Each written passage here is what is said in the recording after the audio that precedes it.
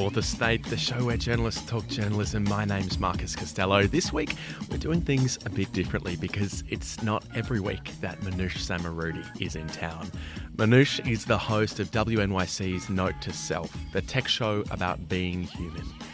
It's excellent. I listen every week, and if you like insightful, funny podcasts, I recommend you listen too. Manoush is in Sydney for Ozpod 2016 and she dropped into 2SER for a chat. We talked about what makes a podcast great, what doesn't work, how the landscape is changing, and what technology is doing to us for better and for worse. I'm going to drop you into the conversation just where Manoush was talking about the tagline for her podcast, The Tech Show About Being Human. Talking about being human, that's something I really appreciate about the podcast, is that I feel you are a human. I'm listening to a human. It's quote all my foibles, yes. It's true companionship audio, right? I feel like the woman who I listen to each week is the woman who's in front of me right now. Yeah, I wanted to ask you, is it pretty much the same? It is. It's pretty much the same. I feel like I'm on an episode of Note to Self, right? Anytime, Marcus. Anytime. But I'm interested to know, what is it that you had to unlearn, shifting from being a broadcast news journalist to being a podcaster? Yeah, I mean, my background was with the BBC and Reuters, and very much this idea of standing up and talking to a million people. It is different. It is and I don't think I could have told you what was different until now. And I don't think I heard what was different until now when I go and I listen back. And I think this idea of really making it count and being vulnerable and being intimate is supremely scary. And it's not something, when I would do a stand-up for BBC television or whatever, I don't want to be vulnerable. No, I want to tell you what's going on and I want to be impenetrable. And now there is a real sense that I'm asking you to spend time with me every week, my listener. And that's a lot to ask in this day and age. There's so many wonderful things we want to watch, listen to, so many people in our lives that we don't get to spend enough time with. And so I want to be fully present for you there. It's not just about giving you information, but it's really giving you what I think about it, how I feel about it, what I think you might be feeling. It's really much more of a conversation than being a broadcaster was. When you're walking around with someone in your ears, they are going with you to the grocery store. They are going jogging with you. They are your buddy in a way that when you listen to the news, they're not. And I don't take that for granted. I really try not to take that for granted. I really want to show up in a big way every week. But was there any kind of learning curve around learning to be natural? I mean, as strange as that sentence sounds, a lot of people find it hard to be themselves when they're in a really artificial environment. Yeah. And so when you've got the constraints of a script that you read or a format that you adhere to, even a schedule in a radio programming grid, there are these rules, and having these rules can be kind of comforting because sometimes I feel that people are daunted by the creative process of entering into the unknown, and we're in the unknown time at the dawning phase of podcasting. So to what extent was it natural to act natural? I totally get what you're saying. Well, I will say that one of the philosophies of the chief creative content producer at WNYC, Dean Capello, his whole thing is you will be you when you are following your bliss. He very much was like, don't worry about it. Wherever your heart goes, that's when you're going to be yourself. He was like, go, do it, do your thing. Because when you really care about something, that's when you can't help yourself from being yourself. It's one thing when you're talking about, Google's stock trade is up and they're, talking about how can you be intimate about news, right? But when you're talking about something very personal that really counts, that really changes a person's life, I can only be myself because I'm talking about my life too. But to speak more to your idea of switching off the broadcast lady persona, my producer also, I got a new producer, Jen Poyant, who first thing she did was she would sit with me in the studio. So she and I would have eye contact when I was tracking. And I'd really, you say talk to one person, but no, really, I was really talking to her. And I think I got better, and this is something every journalist needs to do, but I think I got really much better at writing how I talk. And that comes very easily to me now, whereas before I would write how I thought people wanted me to talk, and now I write just how I talk.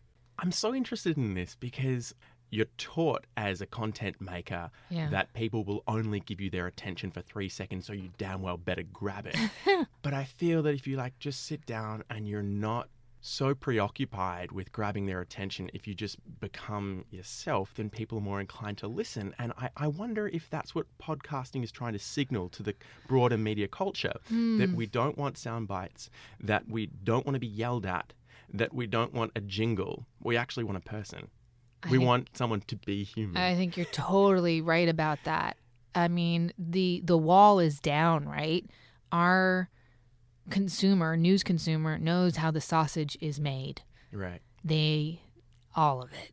And we know sausage tastes delicious, but you wouldn't want to see it made. So now we're at this point where you can't trick people into thinking things. And I actually was watching the news last night. I mean, I rarely watch television news, I have to admit. And I was watching it here in my hotel room last night. Local, news. Yes. And I was watching the woman, the presenter, and she threw to her colleague in the field, and all I could think about was, does she like him? Does she think he's kind of a jerk? I wasn't even listening to what they were saying. All I could think about what was really going on in their minds. And I think we've come to a place where we expect to hear some honesty. And I wanted to know, was he gonna, the minute he walked off the camera, was he gonna be like, this backpacker tax is bullshit? You know what I mean? I don't know. I didn't even know what a backpacker tax was until last night, but I wanted to know what was really going on in their minds. Am I allowed to curse? I'm sorry about that. I saw you wanting to say dick a moment ago. You did see me want to say dick. I just said it. You can say it. We're saying it. Yeah. He's kind of a dick. I don't know. I wanted to know. I think there's this sense that people, for better or worse, there's a breaking down of the professional presentation that we have and the personal presentation. And I'm trying to walk that line right now. It's a weird thing when I go to events and people want to hug me because they feel like they know me. On the other hand, that's amazing. So it's tricky. But at the same time, the space is rapidly professionalizing and people are just now starting to work out a business model around podcasting. Yeah. Are you concerned that professionalization and that dependence on advertising will mean podcasting might go the way of all other media that has been dependent up until this point on advertising and be the victim of its own early success? I mean, I think YouTube is a good example of this in that you really had to be, it was very rough and ready, right, when YouTube started. And now there's just so much crap on YouTube. I don't even go there anymore. It's just like an ocean of blech. But I will go there if somebody sends me a link or it's something in particular or whatever. I don't think you can change the medium despite it being professionalized. There is still the act of somebody putting earbuds and directly connecting their brain to you. That is not going to change even if there is more money or more competition. This is what the medium is. This is what it requires, I think. It is an honesty that I have not experienced anywhere else, not in written articles or online or TV or on-demand video either. There is and it comes down to something very basic, which is the human voice, right? It's conversation, and that I think there's a renewed appreciation for in our society as we text, our mother. However, I already texted with her 3 times this morning. She's a terrible texter. She just writes back, fine. It's only when I get her in conversation that I can draw her out, right? That I can hear that actually she sounds a little stressed out. My kids are driving her crazy, so I could be in Australia. Or she really does. There's the mellowness to her. Everything's going fine. They ate their dinner. They might even already be in bed or whatever. You can, there's so much, a voice says something and when it says nothing, right? There's so many different layers to it that I think can't be sapped for the bottom line.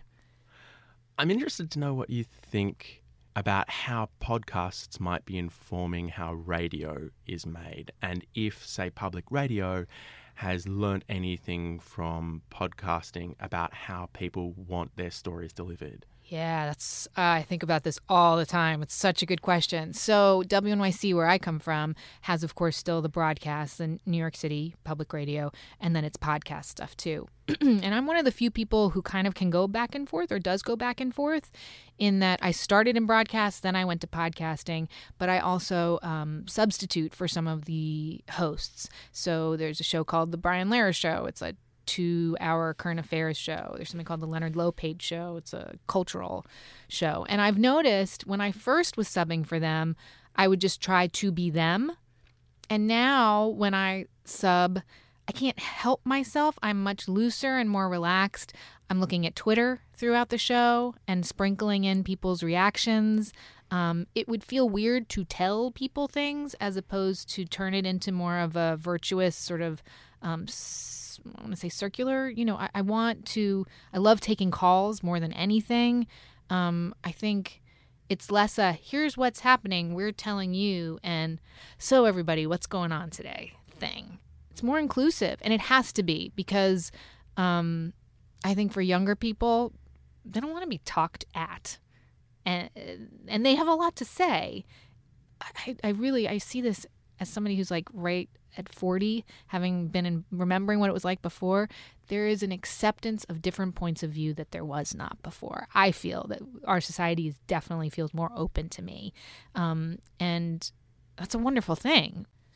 So aside from a show being boring and people maybe talking at you, yeah, what deliberate choices do you come across when somebody is podcasting or making radio that will just make you turn off? Make you switch the dial or make you skip ahead to the next podcast? Okay, so this is controversial, Marcus.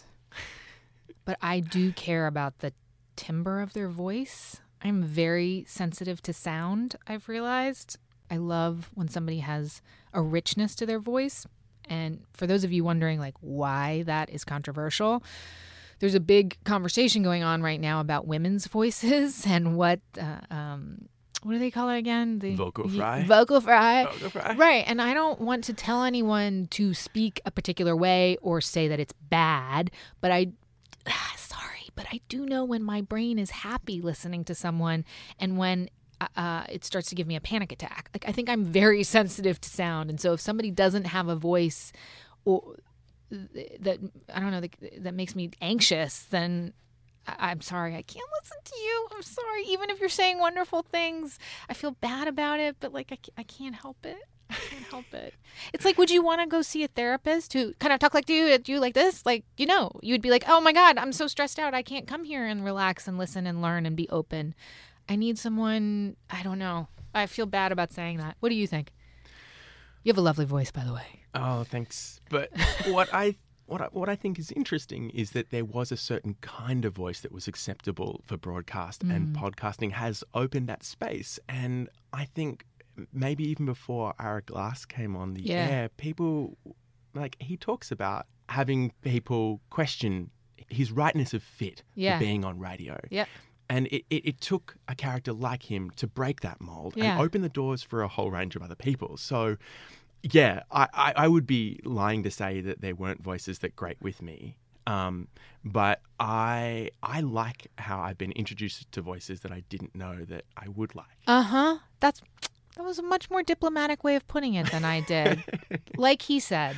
That was perfect. So, Manoush, tell me about what it's like making a show from week to week. What's it like? What are your rules? What are rules that you're okay breaking? Breaking rules, yeah. Well, I will say, what's changing in the last couple of years is that public radio is still public radio, but we are a business now as well. I read ads now. I didn't do that a year ago. As more people are listening to podcasts, obviously advertisers are getting more interested as well. And before they'd be like, if you think the show should have a break, great. If you don't, that's fine too. And now it's like, nope, you need to have a break because there's an advertisement and we want to roll it. So that's fine. But there was an ad recently that I decided not to read because it was endorsement and we haven't crossed that line yet. Will I do it in the future? I don't know. If I tried a product and I really believed it was amazing and the station decided that they would think that that's okay, but we're not there yet. So that's an interesting thing. And as a show that is treading a line between storytelling and news, I still talk and criticize other products or platforms. Facebook is never going to want to advertise on my show because I have a lot of constructive criticism for them. So I want to maintain sort of, journalistic integrity. I haven't gone all the way to all the way to storytelling yet. I'm still talking about things that people spend money on. And so those things matter to me. In terms of what we'll talk about, we had a really interesting situation in a recent show where we did a show about what would it be like to live the transcribed life, where we're actually getting very close to this reality where everything is recorded and then kept in posterity. And we gave a woman a recorder to record her life for 3 days just to, see like what does happen. Is it incredibly mundane? Is it useful to her? Is she able to say like, actually, Dad, you did say you were gonna, whatever. So she went into the situation where she had a meeting with a prospective client. And she told him, I'm recording our conversation. Fine. And he ends up telling her a story where he used a word, like a seriously offensive word.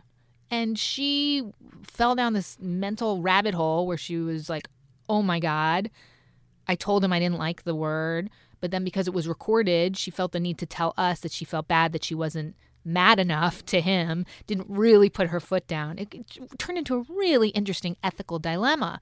And then it came back to us, well, do we play what he said? Is the power in hearing that word going to make her point better than not playing it? Or is it our duty to say, we don't play that word either because nobody should be saying that word. And we really went back and forth on this, and to me, it's a perfect illustration of what technology sort of situations that you would never really expect to be put in. On the one hand, it's a wonderful thing. Like she has it on tape that this guy used this word. Oh my God. On the other hand, that's horrible. We have to hear that word. And that's why tech is so great to report on because there's so much gray area. To put you out of I know you're on tenterhooks right now wondering what we did. We decided not to play the word. And in fact, I interrupted. We played the tape. So he's like, yeah, this happened to me. And then and then he goes to say the word. And I jumped in and I was like, you know what? And I was very transparent. We had a conversation. We decided that he said this word. It's incredibly offensive. We're not cool with that. So we're not going to play it either. I'm sure your imagination can take you to where this word is. And then we went back to the tape. Was it Dick?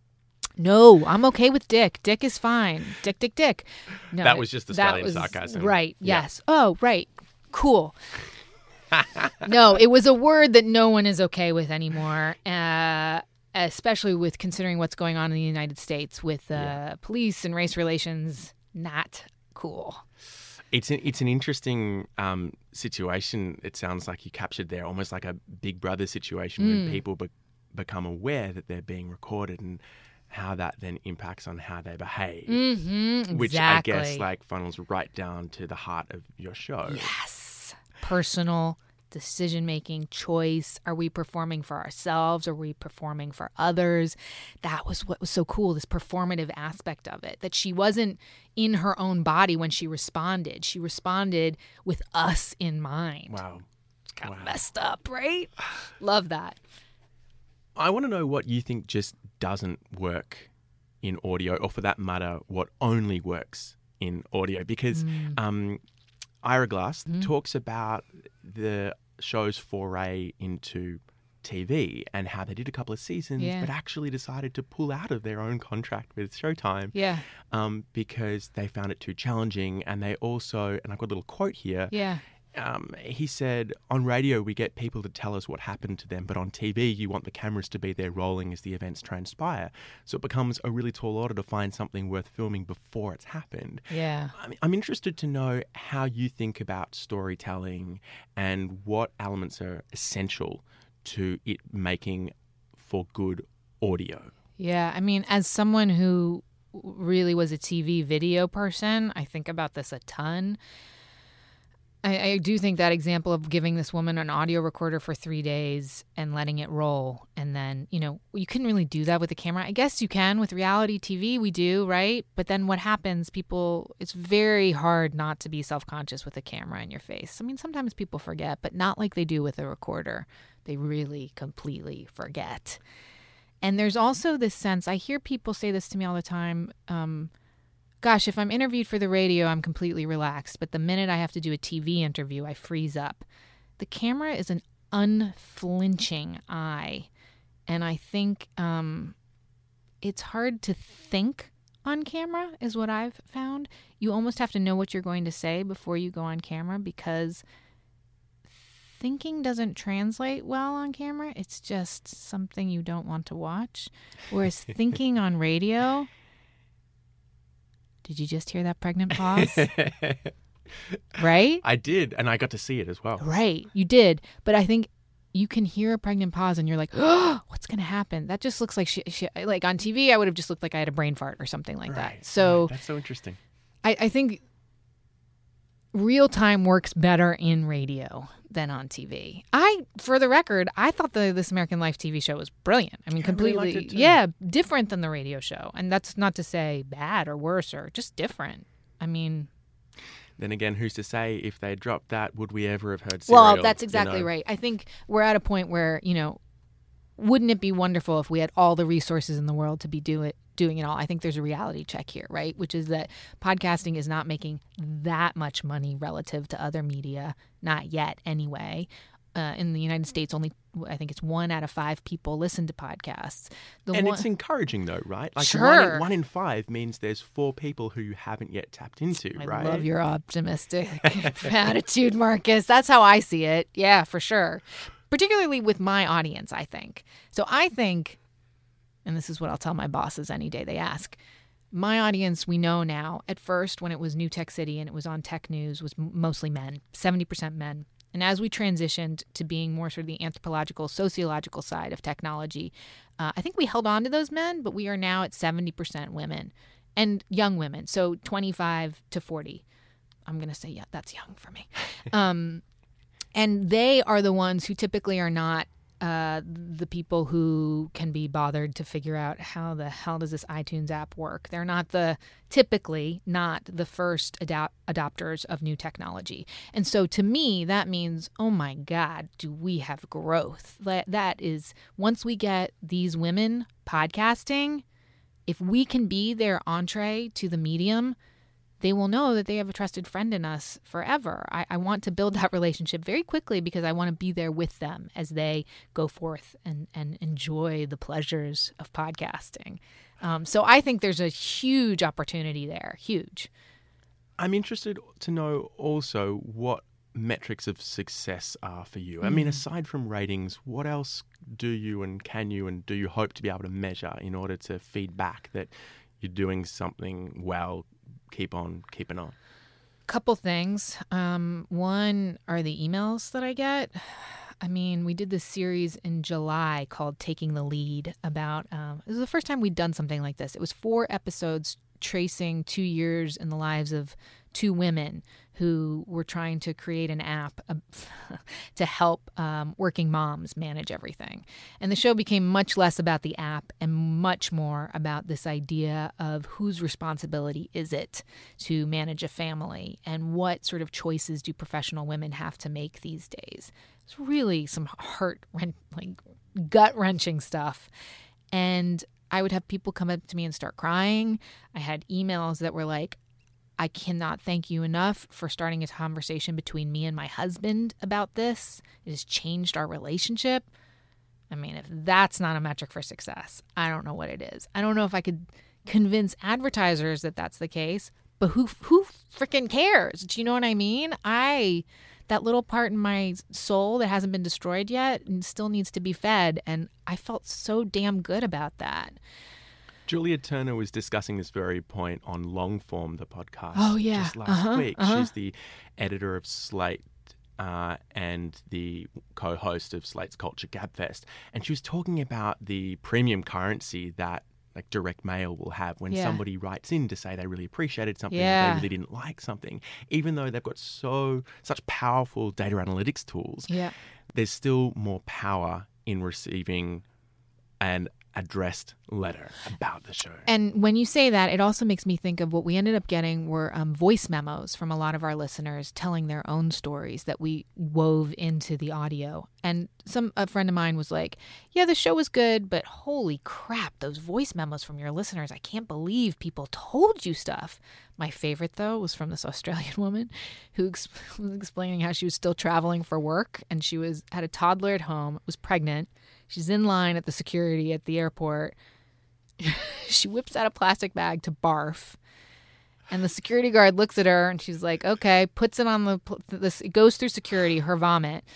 And then she goes through, gets scanned and everything. And then he gives her barf back on the other side. I was like, stories like that, I can't make that stuff up. Wow. Like, we can take that intimate response, like you're talking about emails, we can turn that into voice memos that we then put into the show, which makes the show better because it goes to show it's not some weird idea in my mind. It's on a lot of people's minds. And that's incredibly powerful. You know what, Manish? I think we've got it. Do we put it to rest? I think we solved all the world's problems? I think we've pretty much done it. Yes. Thank This you was so much, fun. Manish. Oh, good. I enjoyed this. Actually, I better get a little Selfie. goodbye. Oh, and a little goodbye on air. Just quickly. Don't Yeah. forget the selfie. Manish Samarodi, thank you so much for coming in today. Oh, it was great. I love this, Marcus. Thank you.